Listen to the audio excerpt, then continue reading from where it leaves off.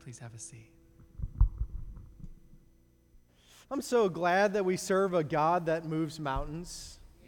I'm so glad that we serve a God who saves sinners like you and me.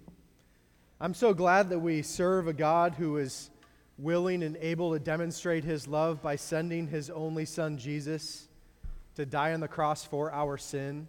I'm so glad that we serve a God who is so powerful and sovereign and provident over the world that he created, that his only son did not stay dead in that tomb, but on the third day he rose again in fulfillment of the scriptures, conquering death and sin and providing everlasting life to every single person who turns from sin and trusts in him as Lord and Savior. Are you glad that we serve that kind of God today?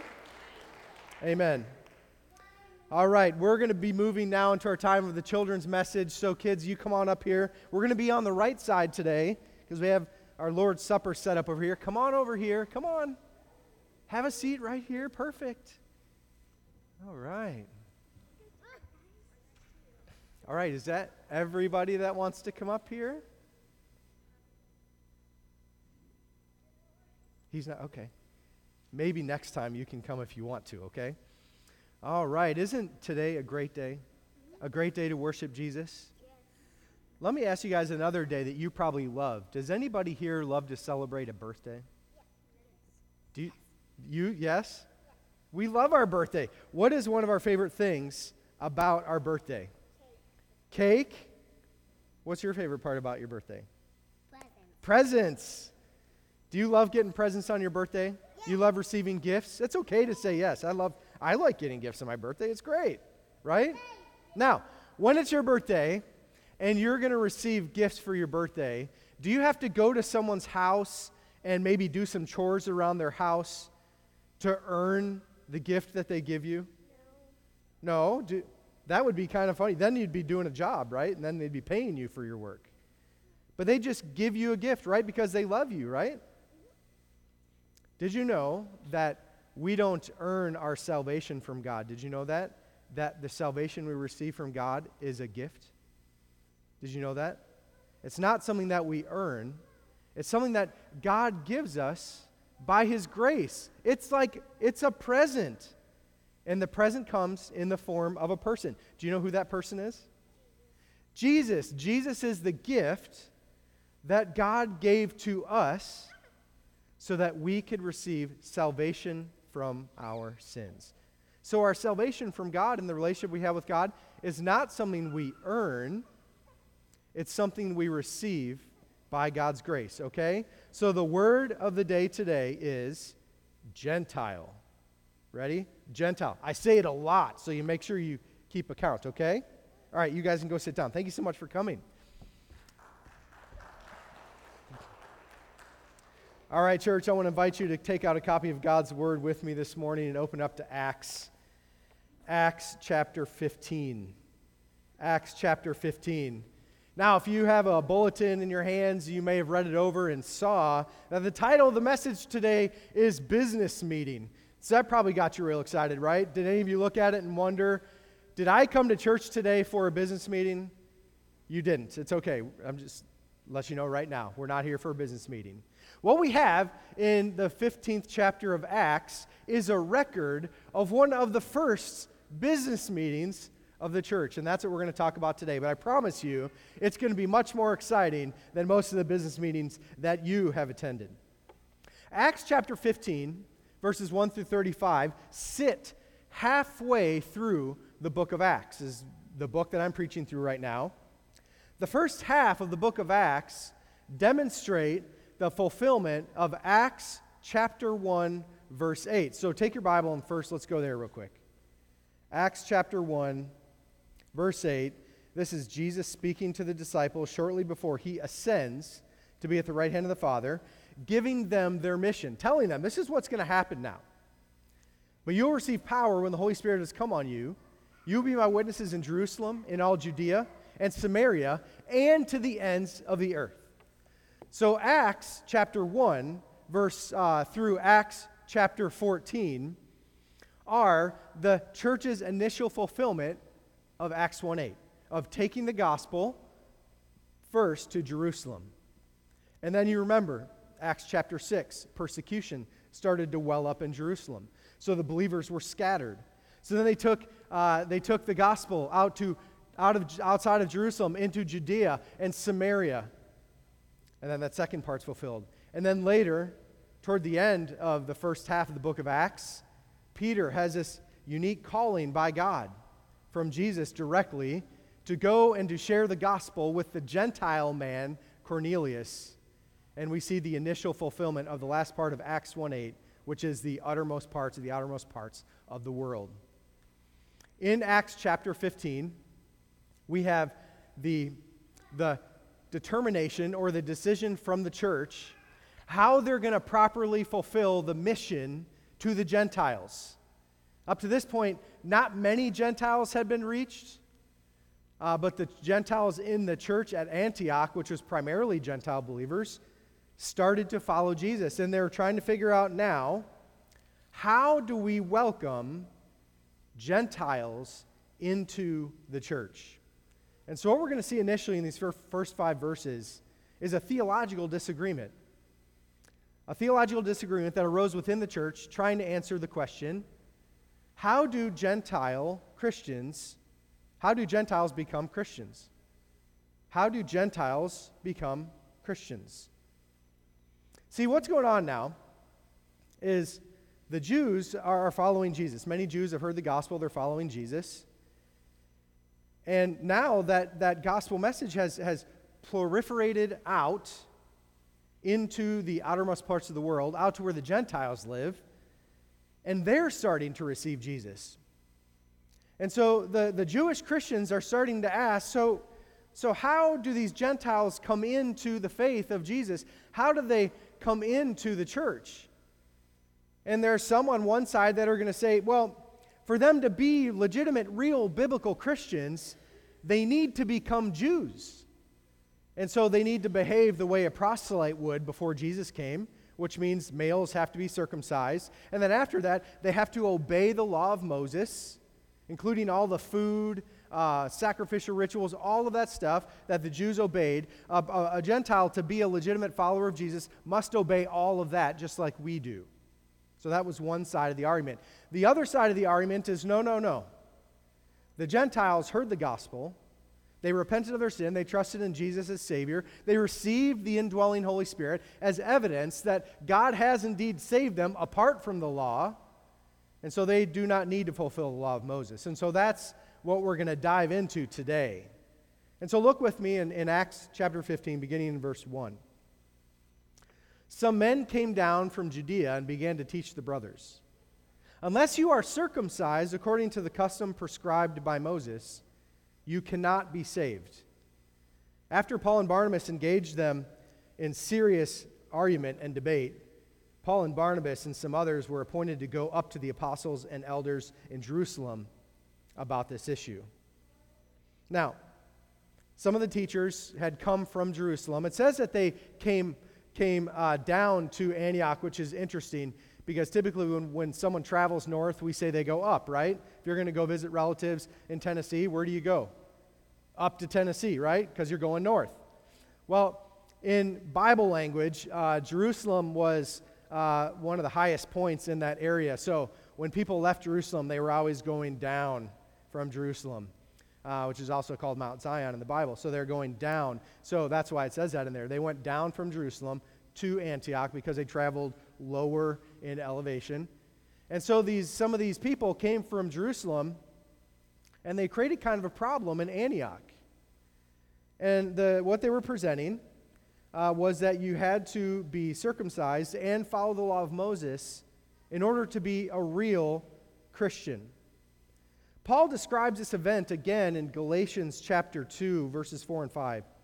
He says, the matter arose because some false brothers, so Paul identifies these folks that came from Jerusalem as illegitimate believers. He doesn't believe that they were Christians. They had infiltrated our ranks to spy on the freedom we have in Christ Jesus in order to enslave us. But we did not give up and submit to these people for even a moment, so that the truth of the gospel would be preserved for you.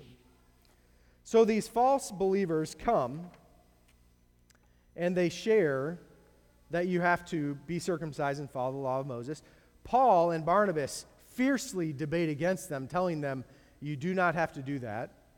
And they create kind of this issue.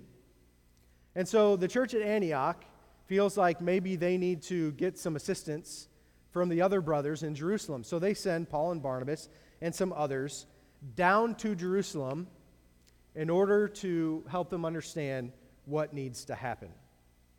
So go to verse 3. When they had been sent on their way by the church, they passed through both Phoenicia and Samaria, describing in detail the conversion of the Gentiles. And they brought great joy to all the brothers and sisters. When they arrived at Jerusalem, they were welcomed by the church, the apostles, and the elders, and they reported all that God had done with them. But some of the believers who belonged to the party of the Pharisees stood up and said, "It is necessary to circumcise them and to command them to keep the law of Moses." So Jerusalem is about 250 miles away from Antioch. So Paul and Barnabas and the others who went with them are going to take probably about a month to make that trip to get down there. And so Paul, being a great missionary, he's not just going to take the direct route that many of us probably would do. Instead, he goes back and he visits the churches on the way to Jerusalem. And on his way, he testifies about what God has done through them on their previous mission, which I just taught you in the last 3 chapters of the book of Acts. And so the churches hear about this. They're celebrating it. They're recognizing that the gospel is going out and that the Gentiles have been invited by God to receive Jesus and to be saved and to be welcomed into the church. Well, finally, Paul and Barnabas and the others reach Jerusalem. And now in Jerusalem, they're going to share the same testimony with the brothers and sisters in the Jerusalem church. They're welcomed by the church, and the leaders there accept them, and they're celebrating what God has done through them and through their ministry to the Gentile people. A group of Christians, they're identified as believers here, who used to be Pharisees, stand up in opposition. Now, the Pharisees are a specific sect of Jews that were known for being meticulous fulfillers of the law. Jesus said they even measured out their tithe of spices on a scale to make sure that they never cheated God of their tithe. Many of them, throughout the Gospels you see, stood against Jesus and preached and taught the crowds not to follow him. But apparently some of those Pharisees had been won to the Lord. They received Christ, and now they were following him, and they were a part of the Jerusalem church. So they stand up amidst Paul and Barnabas' testimony that the Gentiles have been saved and that the church is growing among both Jews and Gentiles. And they say, listen. No one can be a Christian, a Jesus follower, unless they are also circumcised and follow the law of Moses. So essentially they're saying, if someone wants to be a true believer and follower of Jesus, they must be like us. They must follow circumcision. They must follow the law of Moses. Not only the 10 Commandments, which Paul taught people to follow in the New Testament, but also circumcision and food laws, ritual purity, the elements of the law that Paul later will see doesn't teach the believers that they're necessarily important for them to follow. The Pharisees also followed an extensive oral tradition, which many people considered to be an essential part of following the law. So you're probably now, your eyes are rolling back in your head, so let me just show you why this is important. So we're not just talking right now about a theological disagreement. We're also talking about the practice of following God and worshiping him. So the question on the table is, does a Gentile need to become a Jew to be a Christian? So Paul's given his testimony. Next, Peter and James are going to weigh in. So Peter's going to give a testimony. Look at verse 6. It says, the apostles and elders gathered to consider this matter. So the apostles mentioned here are Peter, James, and John. considered the pillars of the faith. They lived at that time in Jerusalem and were the leaders of the Jerusalem church. Peter stands and begins to address the church in verse 7. After there had been much debate, Peter stood up and said to them, "Brothers, you are aware that in the early days God made a choice among you, that by my mouth the Gentiles would hear the gospel message and believe. And God, who knows the heart, bore witness to them by giving them the Holy Spirit, just as he also did to us. He made no distinction among us and them, cleansing their hearts by faith." So Peter is a well-respected leader in the church. We remember Peter, right? Among the disciples who walked with Jesus, Peter was always the one that they kind of pushed forward to approach Jesus with questions. He was also the one that received Jesus' castigation and wrath when he asked the wrong question. So Peter was always kind of the sacrificial lamb, talking to the lamb, and he was always the one willing to ask the hard questions. So he's got a lot of respect. He's also the one that stood in Acts chapter 2 at Pentecost and delivered the message to the people of Jerusalem when 5,000 people were saved. God used him to fearlessly proclaim the gospel. So when Peter stood and spoke, people listened. Once again, the Holy Spirit leads him to stand and preach to the people in their time of need. He stands and shares his own experience among the Gentiles because he was one of the first to go out and to reach them with the gospel. He specifically explains a few important things about that event. He tells them that God saved them, that God filled them with the Holy Spirit, that the faith exercised by the Gentiles was by God's grace through faith in Jesus and not through their own works. Simply put, Peter shared the gospel with the Gentiles. They believed it by faith and received the Holy Spirit apart from the law. And that's Peter's testimony. This is evidence, what Peter is proclaiming here, that God received the Gentiles by faith in Jesus alone, apart from the law. One scholar writes something important. Listen. Peter undoubtedly was thinking of his vision. You guys remember this in Acts 10:15. Jesus said, "Do not call anything impure that God has made clean." For the Jew, circumcision was a mark of sanctity and purity, of belonging to God's people and being acceptable to him. But in Cornelius, that's the person that Peter shared the gospel with who was saved. He was a Gentile. God had shown Peter that true purity comes not by external mark, but by faith in Jesus. So next, Peter turns from addressing the crowds and specifically talks to these Judaizers, the ones who claimed that Gentiles had to be circumcised and follow the law. Look at verse 10. He says, "Now then, why are you testing God by putting a yoke on the disciples' necks that neither our ancestors nor we have been able to bear? On the contrary, we believe that we are saved through the grace of the Lord Jesus in the same way they are." So what he's saying here is God already accepted them apart from the law. Adding additional requirements for salvation upon them when we know that God's already received them is actually testing God.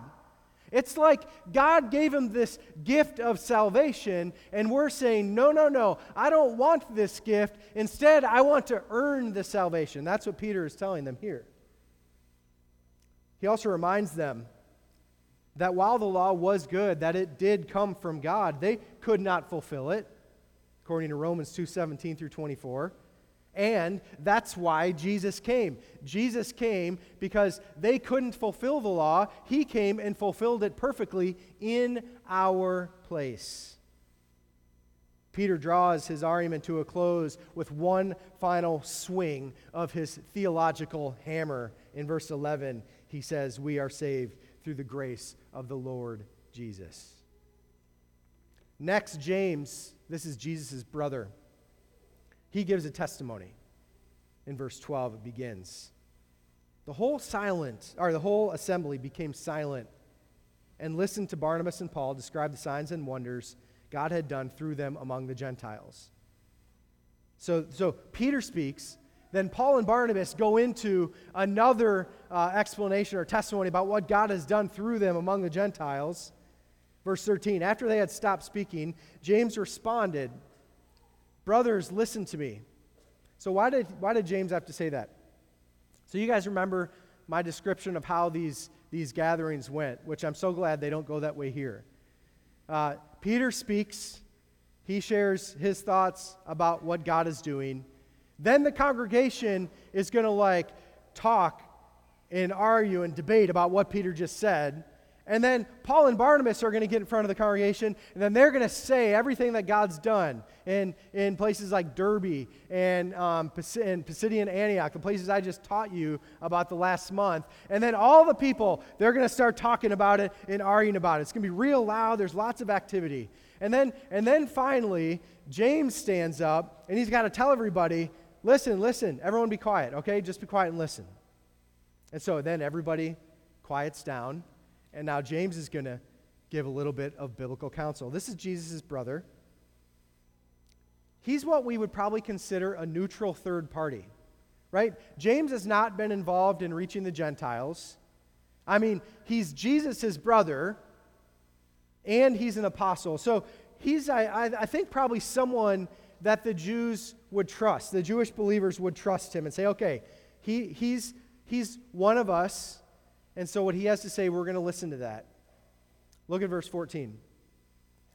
James says, Simeon has reported how God first intervened to take from the Gentiles a people for his name.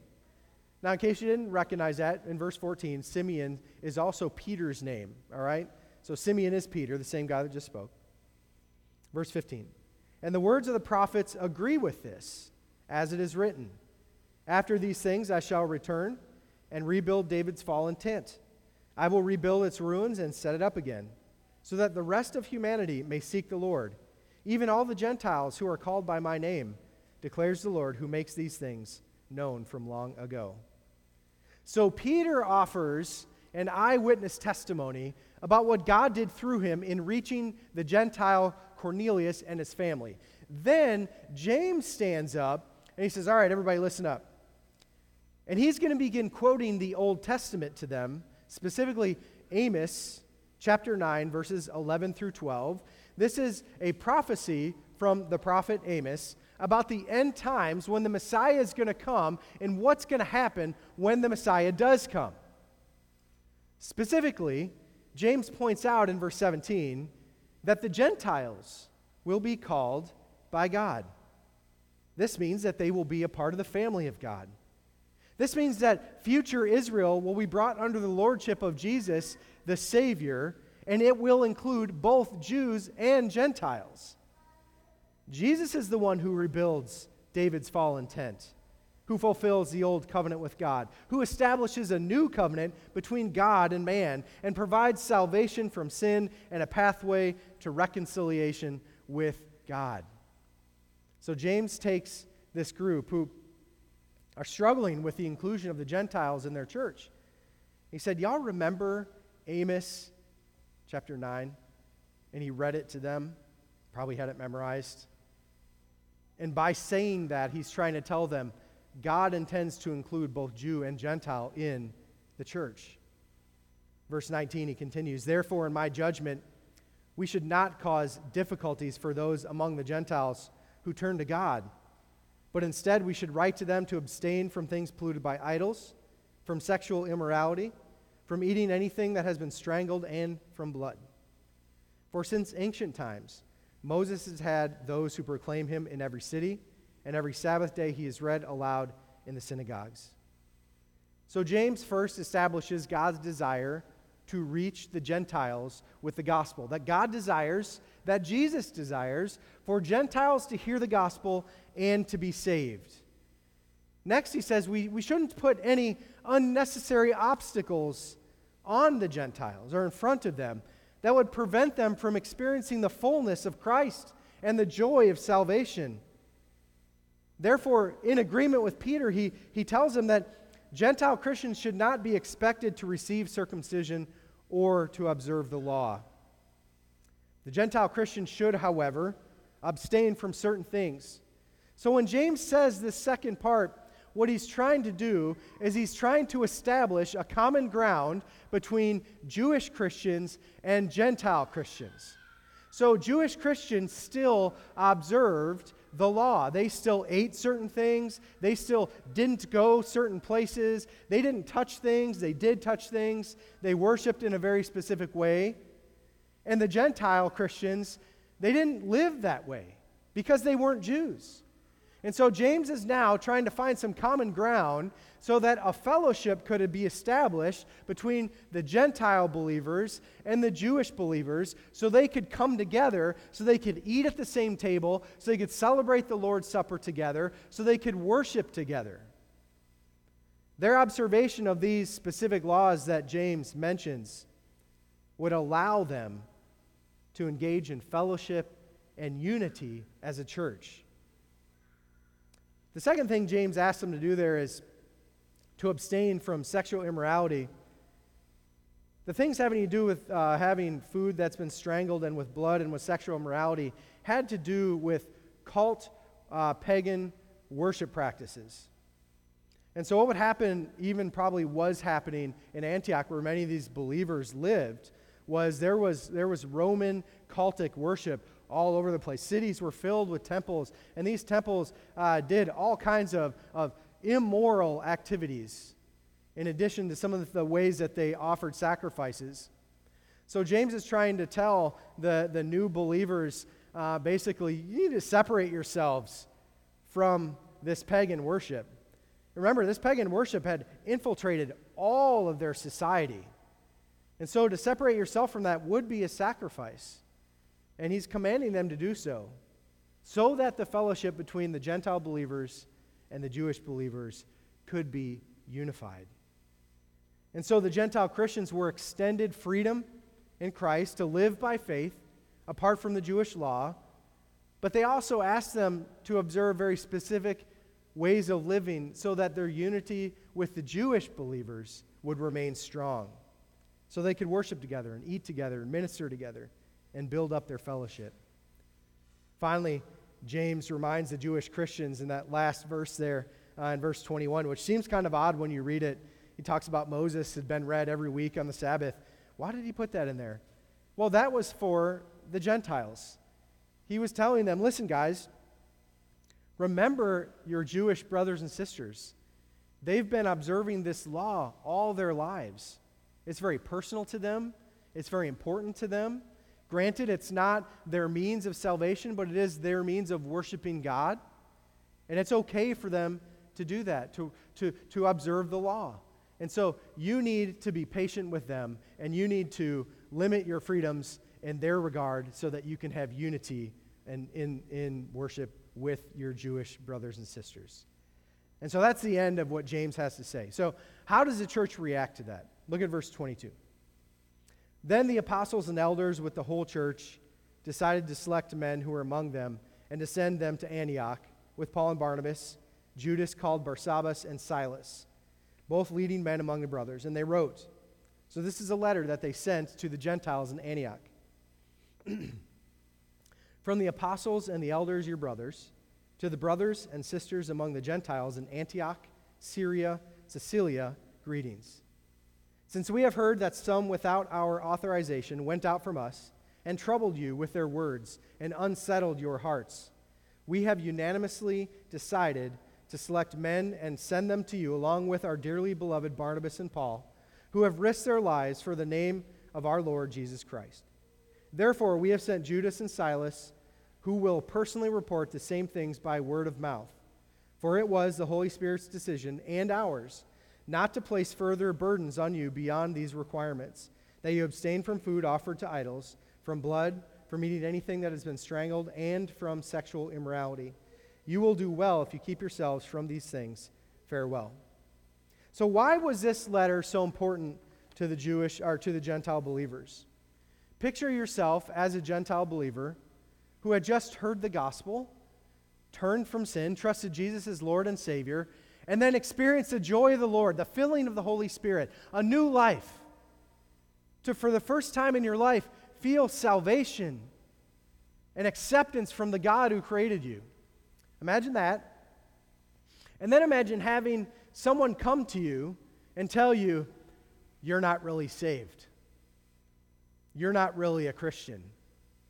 You're still lost. You're still going to go to hell and receive God's wrath and judgment unless you're circumcised and you follow the law of Moses. Now, if someone were to come in here and stand up and tell you that, that would probably create quite a stir in your heart. If you were a new believer and didn't have really good rock-solid theology that all the people in this church have, you might start to wonder and doubt your salvation in Christ.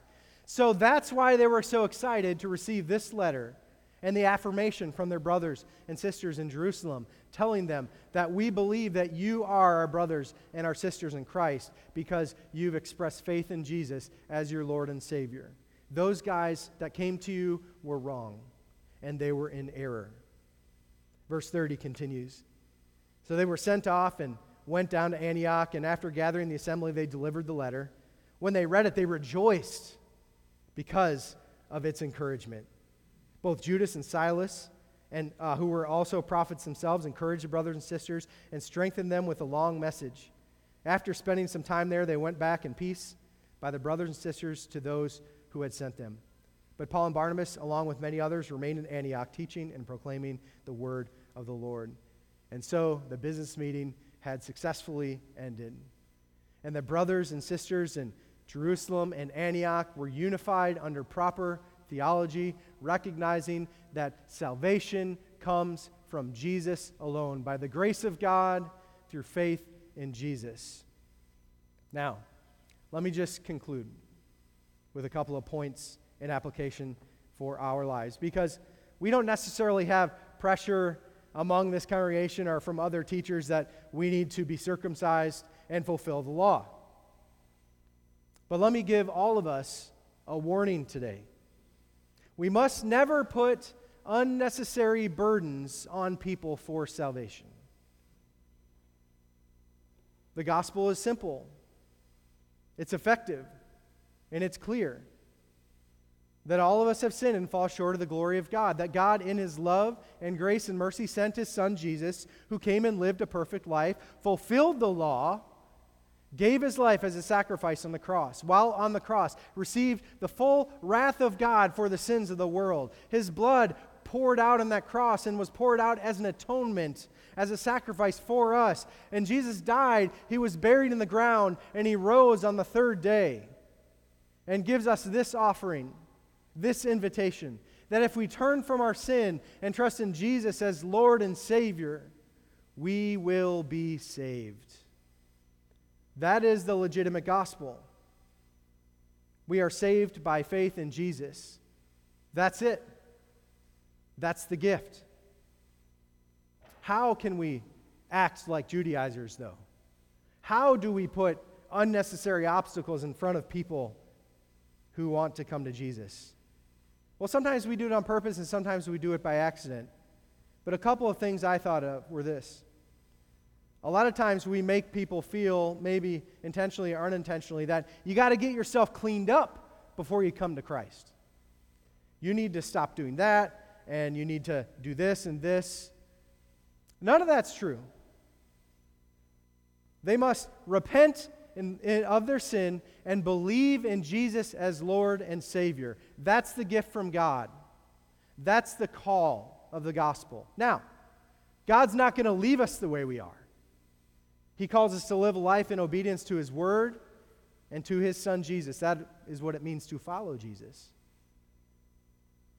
But let's not put obstacles in the way of people who are living a very difficult life. Let's share the gospel with them first and lead them to Christ, and then show them how to follow Jesus.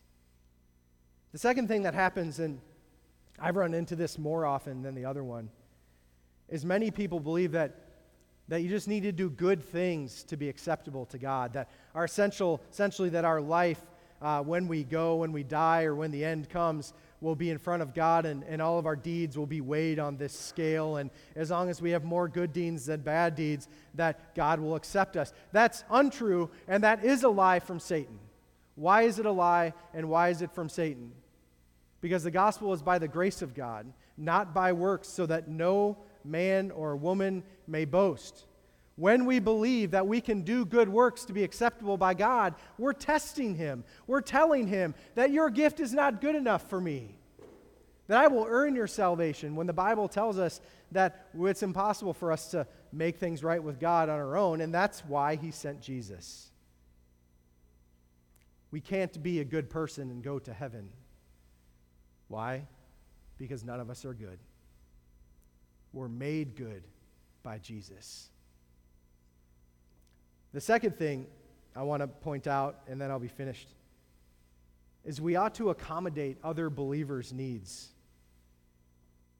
We've been overcome, I think, as a society, not necessarily as a church, but as a society, especially in Western culture, that my needs, my desires, what I want must be met.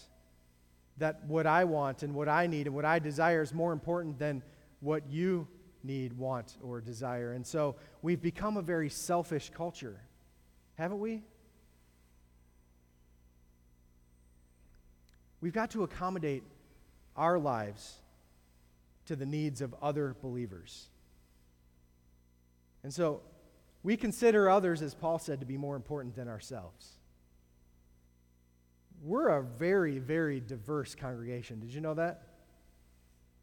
Last time I counted, it's all not present in here today, but last time I counted, we had, in one service, we had over 12 languages represented in a worship service on a Sunday morning. 12 different languages, probably representing 12 different cultures, 12 different styles of worship, 12 different ways to dress, 12 different ways to live. That's some diversity. And that's beautiful. You know why? Because it represents what's going to happen at the throne, right? Because that throne is going to be populated by people from every people group, all over the world, from all times. And so it's just getting us ready for that. You know, in one day of ministry, I can have a Cuban coffee in the morning. I can have some Chinese food for lunch. Conch fritters at about 3, southern fried chicken for dinner, and empanadas for dessert. And I have had all those things on the same day. From you all. I didn't make it at home. I went to friends around the city, and I ate all those foods. We have much freedom in Christ, praise God, right? Praise God for the freedom we have in Christ. We're not bound and enslaved by a law. We are free in Christ. But our freedom shouldn't disrupt the sweet fellowship we have here at Fifth Street Baptist Church. Let's be gracious to one another. And let's surrender our freedoms when necessary to be catalysts for a good fellowship. I can't think of any better way to fellowship as a church than to celebrate the Lord's Supper. So that's what we're going to do next. The Lord's Supper is something that Jesus commanded for us to do. It is an ordinance of the church. It's something we do to remember the sacrifice that Jesus gave for us on the cross. It's something that we're warned in Scripture is to be done only by born-again believers. So if you're not a follower of Jesus yet, I'd warn you not to take the Lord's Supper, but I want to talk to you about how you could participate in the body of Christ by following Jesus. We're also warned not to take the Lord's Supper lightly. And so in a moment, we're going to have a time when we pass out the elements for you to repair your heart and to celebrate the Lord's Supper. If there's something between you and the Lord that's wrong, that you feel right now the Holy Spirit's is bringing to mind, you've got an opportunity to confess that to the Lord and make things right. If there's an unbroken fellowship in here among you, go to that person and confess that and make it right.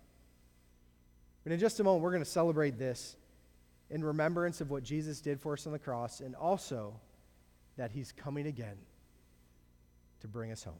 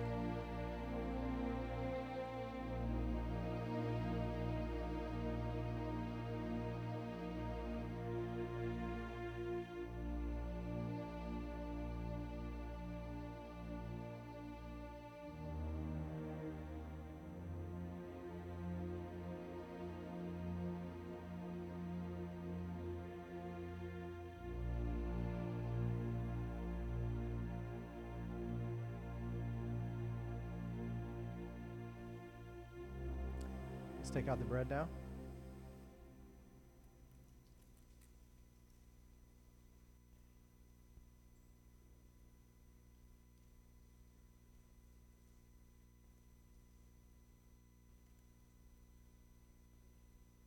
On the night he was betrayed, Jesus took the bread and broke it and said, "This is my body, which is broken for you. Do this in memory of me."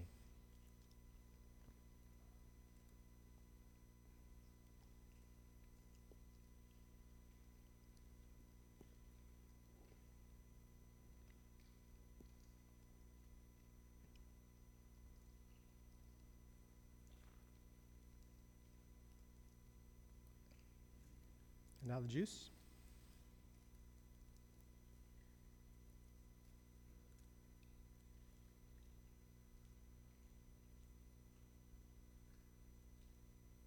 When the supper had ended, he took the cup and said, "This is the new covenant in my blood. Do this in memory of me."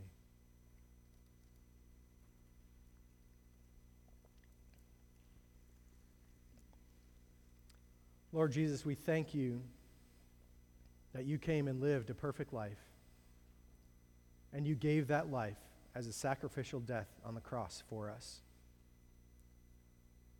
Help us to be unified through the celebration of this service. And may we go out from this place and proclaim the gospel so that more can hear and believe. In Jesus' name I pray, amen. We're now going to move into a time of invitation. And this is a time for you to respond to whatever God has laid on your heart. If you are not yet a believer in Jesus, please come forward so I can show you the way to follow Christ. Or perhaps you want to come forward and pray. We have the altar open. Whatever God's doing in your life, now is the time to respond to that. I'll be up front here to receive you. Would you all stand with me, please? Heavenly Father, we pray over this time of invitation. We pray that you would give us the faith necessary to take that step wherever the Holy Spirit is leading us to go. Whether it's being saved or joining this church or following through with baptism, or even just to maybe leave something at the altar for you to take care of. Whatever it is, God, help us to respond to that now during this moment of decision. In Jesus' name I pray.